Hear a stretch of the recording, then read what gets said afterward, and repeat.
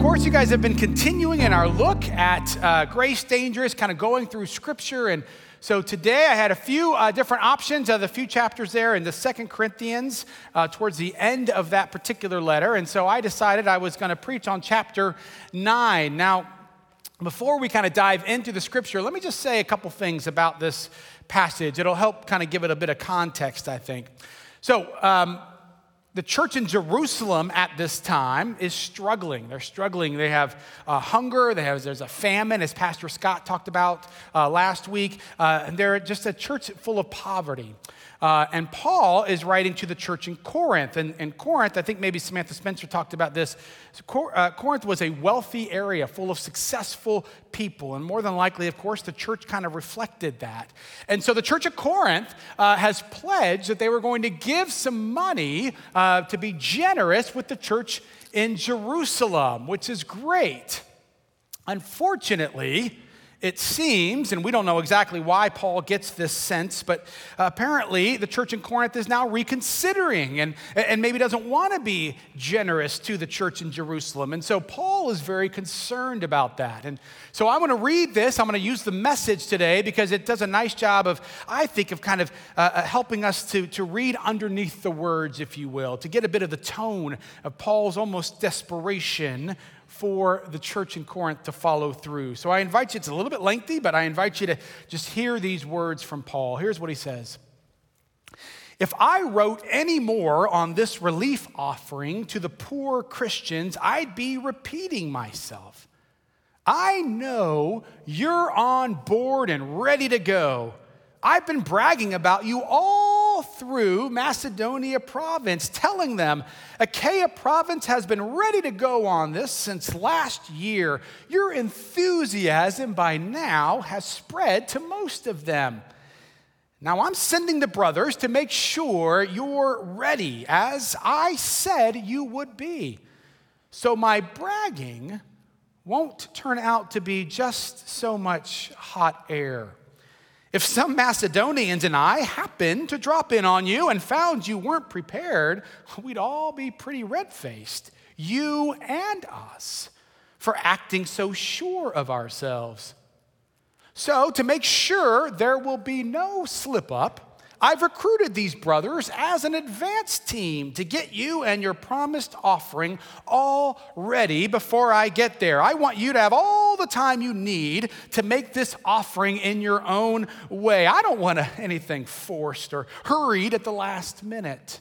Remember, a stingy planter gets a stingy crop. A lavish planter gets a lavish crop. I want each of you to take plenty of time to think it over and make up your own mind what you will give. That will protect you against sob stories and arm twisting.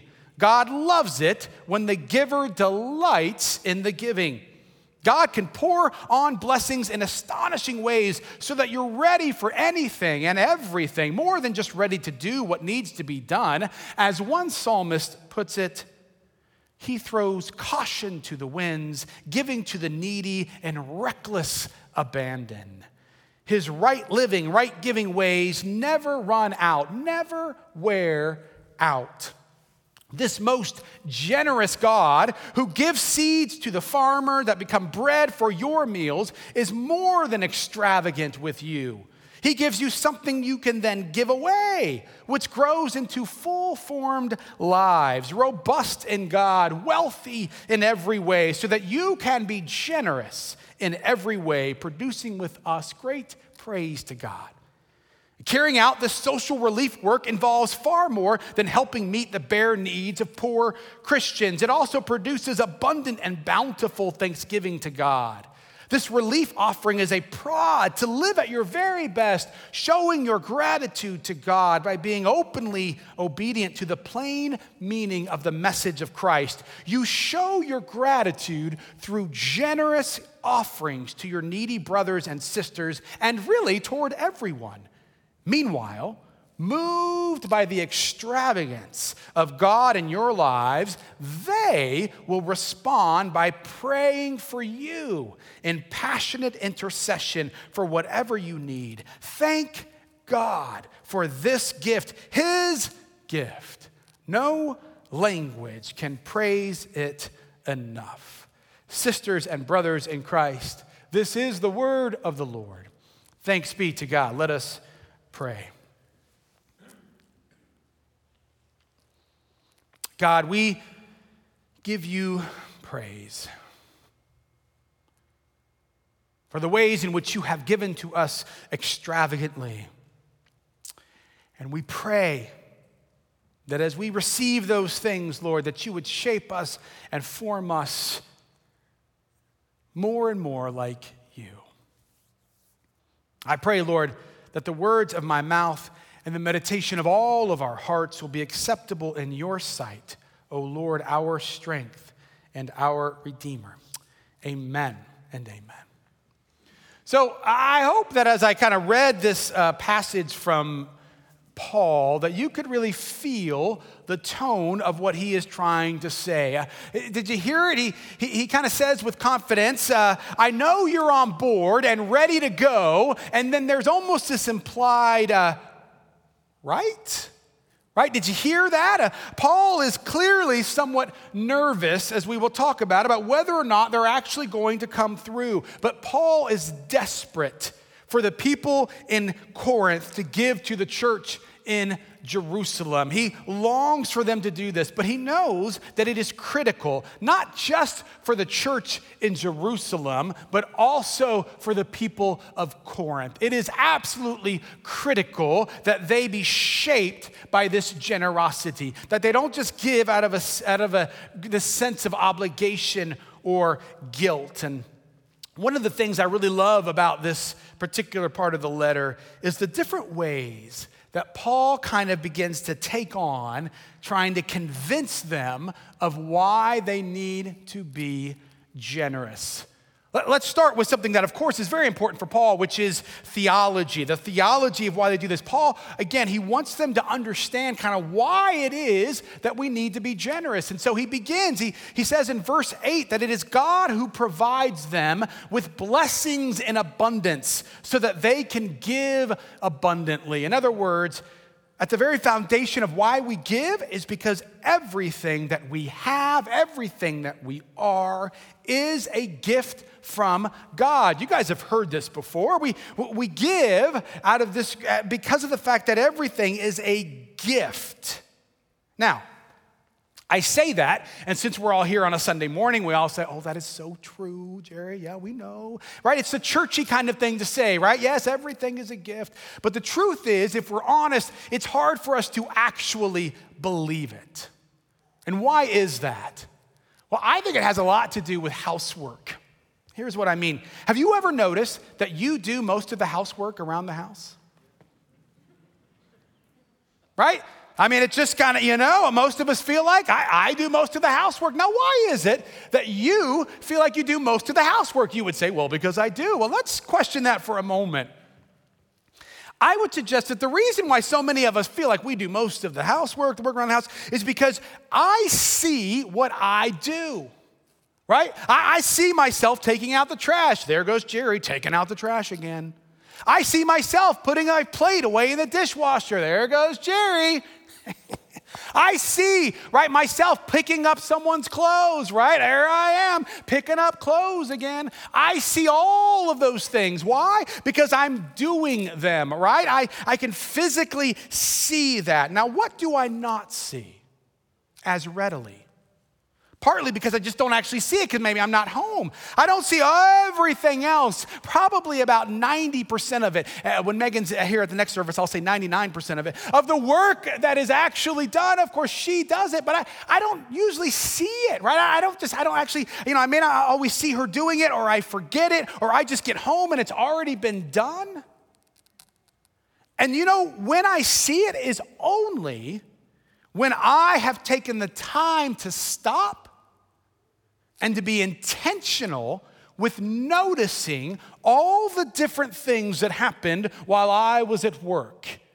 And when I begin to stop and notice that, all of a sudden, I begin to realize, of course, that my eyes have been skewed. My vision has been skewed. It's not nearly as much I'm doing all these things as much as she's doing the vast majority. But if you don't create space to stop and think about it, you will continue to think, I do the bulk of the work around here. Well, I think it's almost the exact same when it comes to believing that God actually gave us everything. Why? Well, because we see what we do, right? I remember every morning, it was my ears that heard the doggone alarm go off that says, I got to get up and go to work. It was my legs that kind of were thrown out of the bed and then started getting ready to go to work. It was my brain, my back, right, that went there and that did all of the work. It was my decision to open my eyes late at night when what I really wanted to do was go to bed. But I knew that if I wanted to be successful, right, you just got to keep going. You got to keep working. So we see all of those things that I do so that when we begin to see everything that we have, guess what? We think, I did this. Rarely do we do what Paul suggests, which is to create space to remember something. It's just a small thing, but to remember it nonetheless, which is that I can't remember when it was that I formed my own ears. Now, when was it exactly that I molded my legs just like I needed them to be? I can't quite recall. When was the time that we were in the lab and I formed my own brain and I put in my own back? Oh, that was a great day. I can't remember it, but it must have happened, right? No, it's almost comical to think like that. And yet it tends to be how most of us actually live, because what we see is everything that we have done. And so what Paul is saying, what he's imploring them to do, is to create space to stop and to remember that everything you have is a gift from the Almighty. None of you formed your own ears or brains or backs or eyes or any of that. Amen?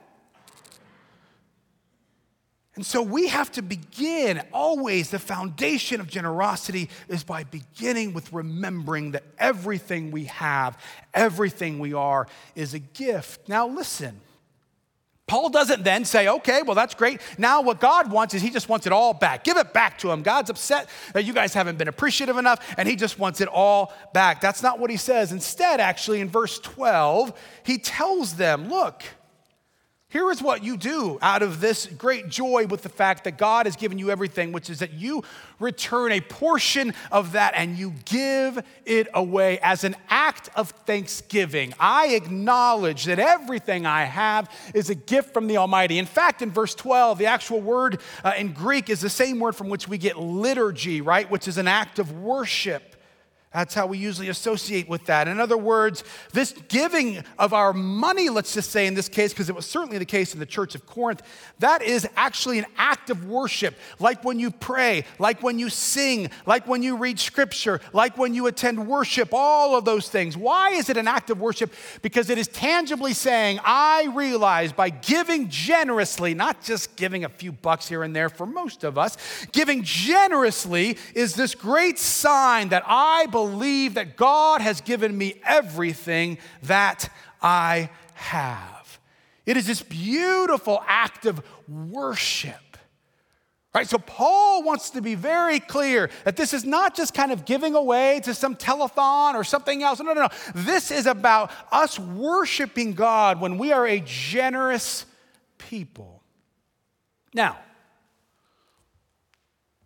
what I find very intriguing about this particular passage is that Paul doesn't just talk theology. In fact, actually, he comes at it also from a different angle. It's actually an angle, it's a more practical and pragmatic angle. It's an angle that many commentators actually, as I was reading over the last couple of weeks, they don't really like because they feel like that's too pressure-filled and this isn't really spiritual. They don't really like it. But I like it because it's hyper practical, which is that he begins to realize, one of the things that Paul knows, and we realize this as you work with people, of course, is that sometimes you can't wait until you feel like something to actually start doing something, right? That's not actually how you get there. In other words, Paul would love it if we all just started theologically and said, well, the reason why I'm so generous, I understand now, is because God has given me everything. That would be great, but that's not usually how it happens. It's a little bit, I think, like working out. From what I've heard, it oftentimes takes about 3 months, right, for you to really begin to work out, for you to begin to see your body change in some way, right? Has anyone ever experienced that and can give an amen? Well, there's a couple. Maybe you shouldn't be quite so prideful. Right. So, but can you imagine those first 3 months? You know what? It's not like, yes, I'm so full of joy. I get to work out today. No, you can't even lift up your arms usually. Right? And so it's just drudgery, and you're just doing it because you think at some point, it's an act of faith almost. At some point, something is going to happen. At some point, I'm going to begin to see change. At some point. And I think what Paul understands is at this point, he just needs a church in Corinth to give. And if they can't start theologically, there's a hope that he has that as they begin to give, they will begin to experience the joy and the depth of what it means to be generous. And so how does Paul do this? He does it by just adding kind of this immense amount of pressure. Did you hear it? You know, he says, I've been boasting about you all, about just how generous you are. In fact, the Macedonians, they were so impressed that they started being extravagantly generous. Gosh, sure would be embarrassing, humiliating, if I said all those things about you and you didn't pony up. You see what he's doing, right? He is applying a pretty remarkable amount of pressure on them. Now, I want you to take a moment to picture it. This is going to be really hard for you to imagine. So I need you to just kind of really bear down like you're a 5-year-old and you're trying to, and you have such a great imagination. I want you to imagine this. Imagine that you are a church full of wealthy and successful people.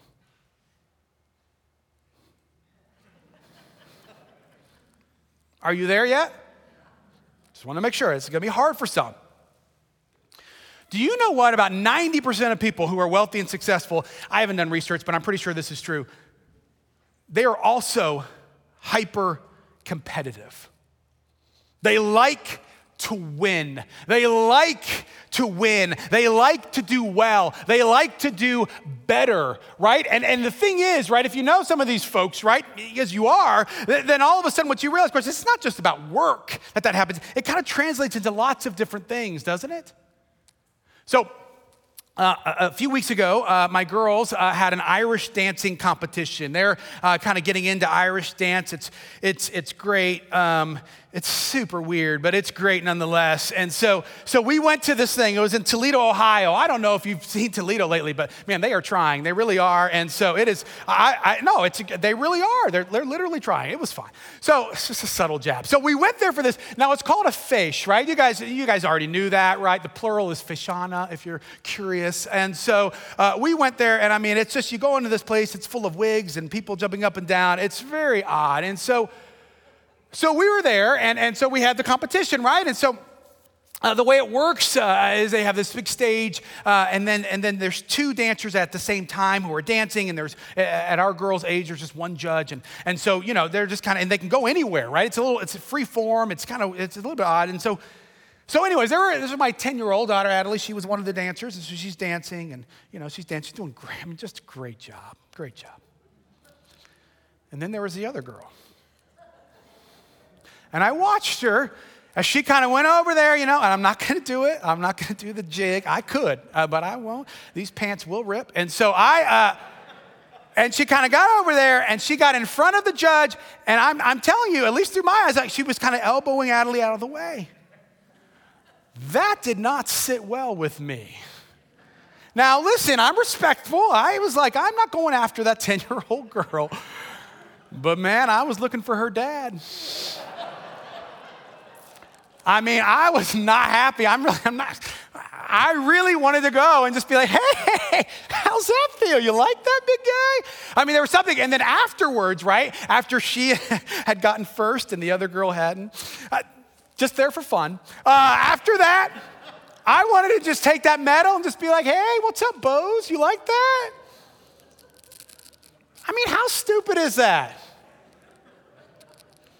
But for many of us, right, we are competitive. We want to win. We want to do the best. We want to be the best. And you see this, right? And so you see what Paul's doing, right? The Macedonians are doing really well. It'd be pretty embarrassing if you didn't do at least as good as they did. And sure enough, Paul is trying to get them to begin to just simply start giving and then to begin to see in the midst of that generosity, if perhaps then they didn't begin to say, oh, we now are starting to experience what this is about, to experience the joy. Now, why is there joy when you give, right? Is this true, or is this just what pastors say to try to get people to give more money? And so let's think about this for a moment, and we see it actually because Paul begins to talk about it, which is that when you begin to give generously, you begin to be a part of other people's stories and their lives. Listen here, Paul says it, I think it's verses 12 and 13 or 13 and 14.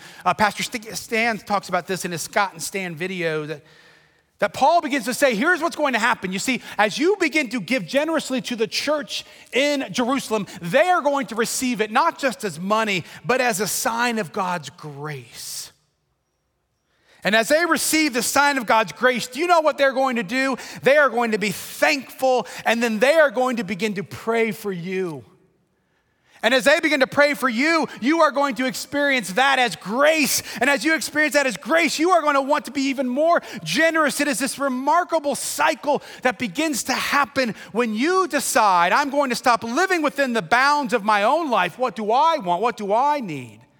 And I'm going to start giving generously. And when you begin to do that, you begin to be a part of the story and the life of anyone to whom you have given. And the reason why I wanted to talk about that today as I looked over the possible options is because it reminded me so clearly of the time that I and my family have been away. Now, I want to take just a few minutes. It's going to feel a little bit jarring at first, but I'm going to bring it back to this passage. But I do want to take a few minutes as I'll share why that I want to share with you just quickly. We'll have more time. There's going to be another night sometime when we're going to get together because I know that you guys can't wait to see the 1,005 pictures that Megan took. So we're going to see all those things. We're not going to do all that today. The 8 o'clock was asking for me to, and I said, no. But I do at least what I want to do. I just want you to feel a little bit about this trip. So we'll kind of go through it somewhat quickly. Let's just kind of look at some of these pictures here now. This is the Deck family. Remember the beard? Who misses the beard? Great, I see you 3. Great, thank you. I'm 4. I missed that thing. So this is the beginning. It's a Sunday afternoon, I think, something like that. And there we are. We were hoping to drive all the way up to Alaska, but because of the border, we decided not to. We thought about, you go fast enough, you might be able to get through, but we decided against that. So we drove to Seattle, and then we flew up from Seattle. Okay, there we are. That's kind of all of our stuff, the inside. Okay, let's see, what's next? You can see, so one of the things, this is neither here nor there, and this is not a plug. I don't want anyone to get me a Starbucks mug because we go around. This is very important for us to get as many as we can. This is like an hour detour for us to get this mug.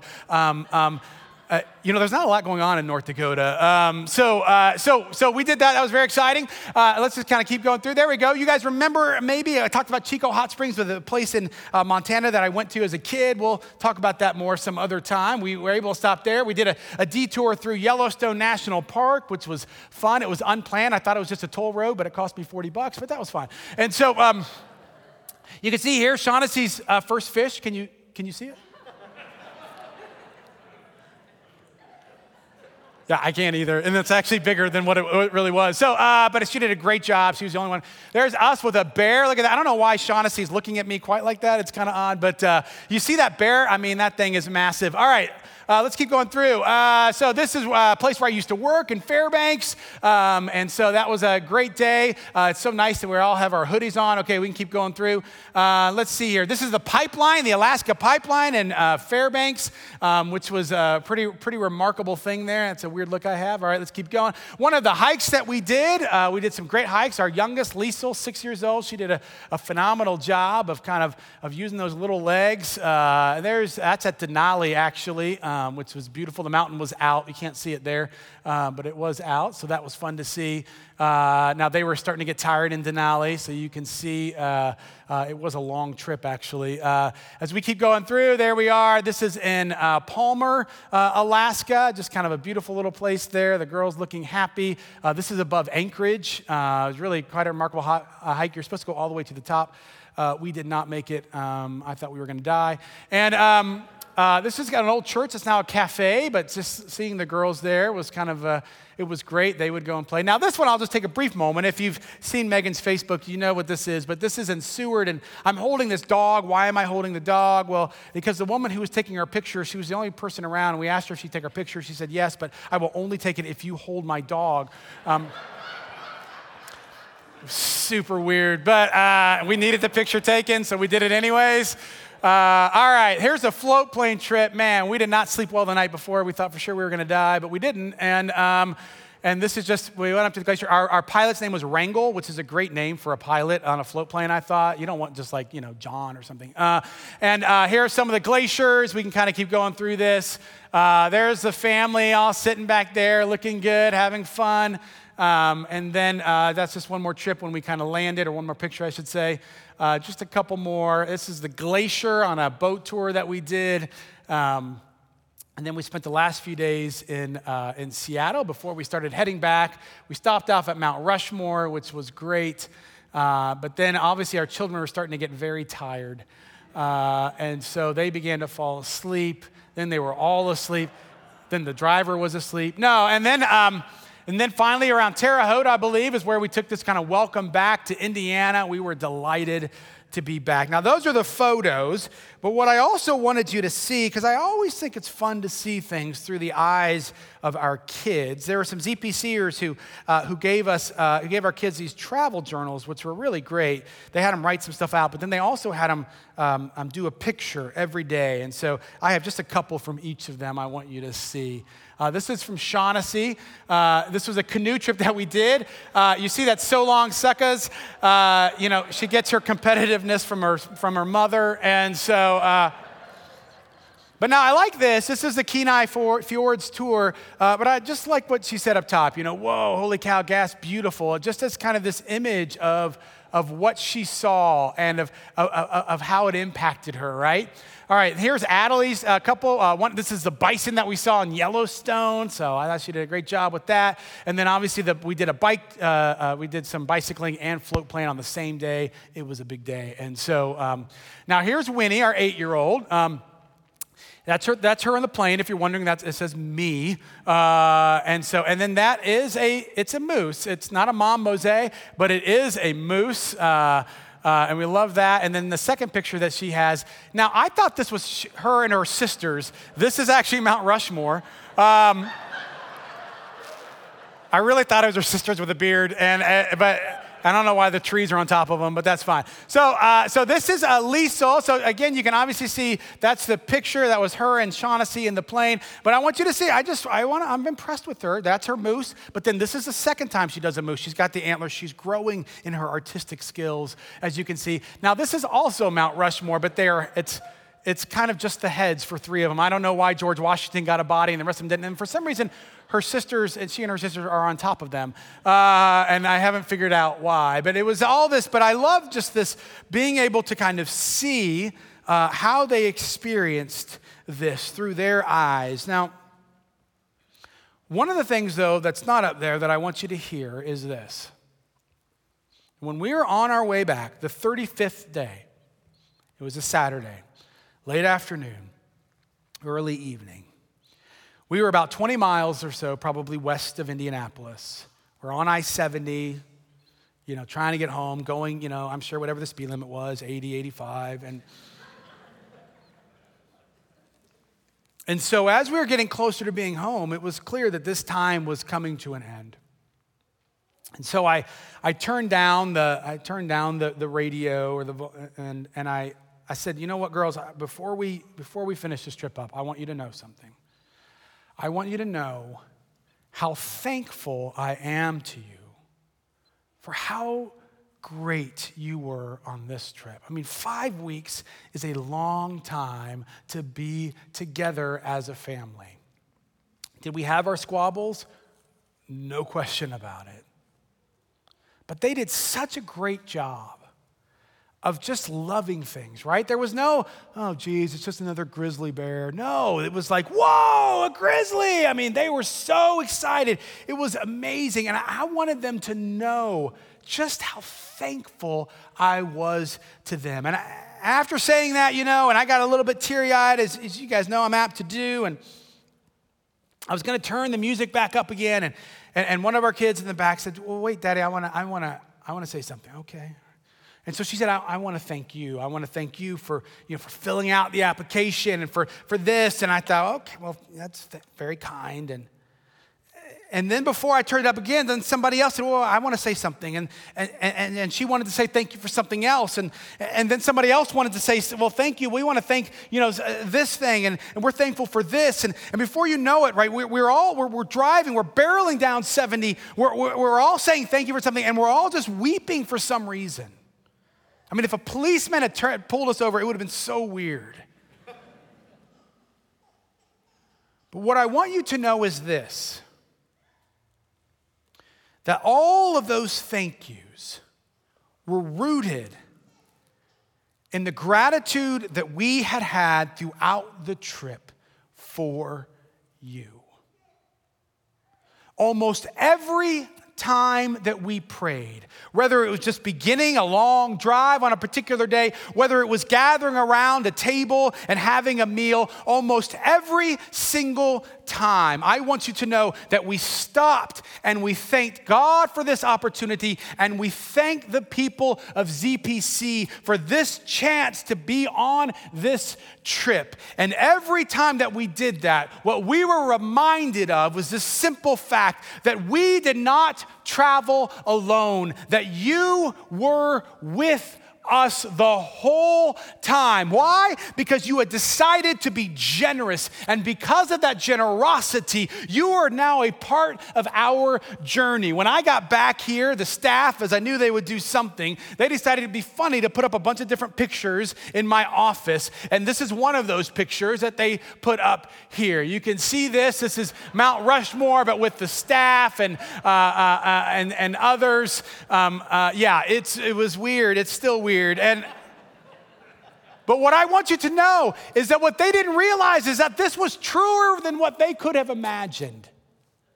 Because the truth is, you were there every step of the way. You were never far from our thoughts. Why? Because of the fact that you had been generous. And because of the fact that you were generous, we were thankful. We received it as grace. And when we were thankful, we want you to know that we were praying for you, which meant that we continued to be together. When the church in Corinth gave to the church in Jerusalem and they gave thanks, there was grace that then returned to the Corinthians. We can decide whether or not we want to live in our own little box, or we can begin to keep giving and being generous. And when we do so, we are a part of so many other stories. We can decide whether or not we want to live with that generosity,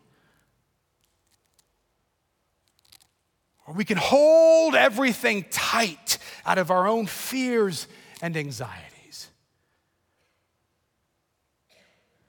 Now, I realize that some of you may be saying, whoa, Jerry, surely Paul was not thinking about being generous and allowing a pastor and his family to go on sabbatical. And in many ways, of course, you're right. But here is what I also want you to know. PKs, pastors' kids, are infamous for growing up in the church, and when they leave, never returning, never wanting to have anything to do with God or with the church. But what I want you to hear is that because of your generosity, you have continued for my children, for your covenant children, in the sense that the God we serve is a generous God.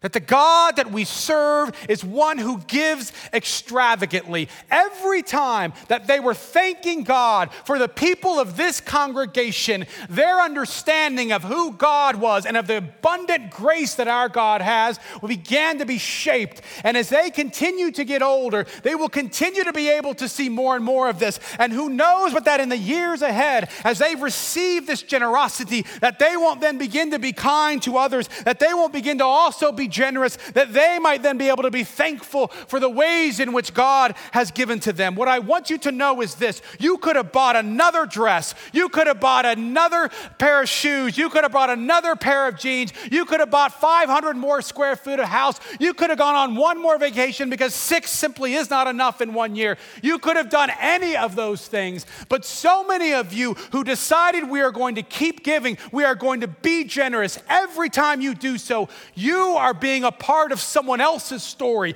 You are joining into the kingdom of God. You've been away from me too long. Amen?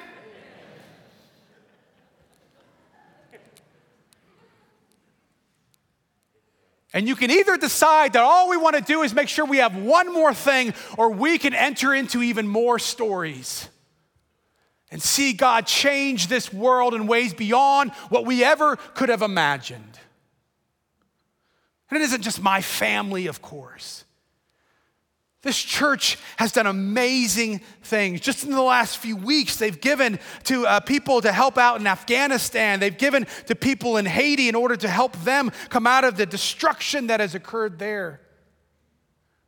Every time that we give, we are able to pay. Right now, we have inquirers who are learning about God in middle school. We have our younger children who are learning about the grace and the love of Jesus Christ because of the generosity of you all.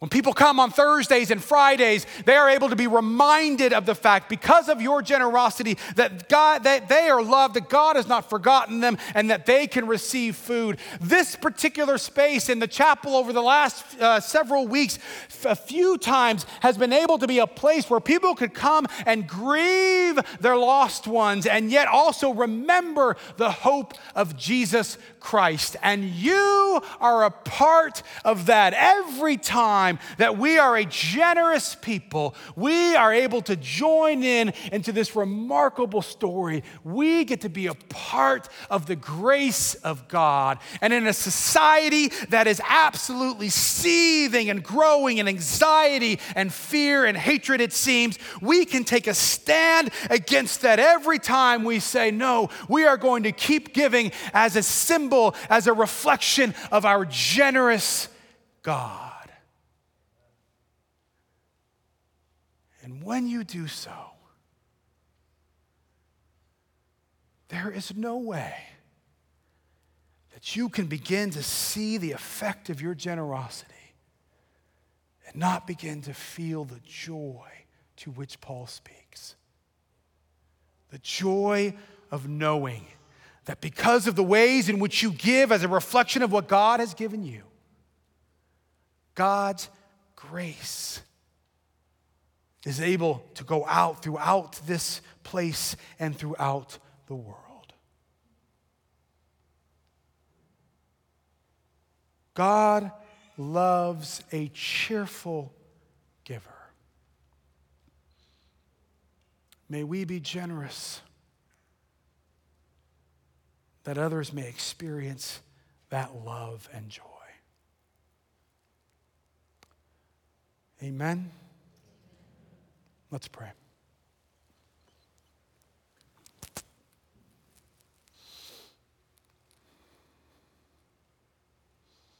God, you give to us extravagantly. Sometimes we are fully aware of it, sometimes less so. But it doesn't change your love and your generosity to us. So I pray that you would help us, God, to continue to be a people who give generously. That we might experience the joy of participating in the story of others, in your story, the impact that you make on this world.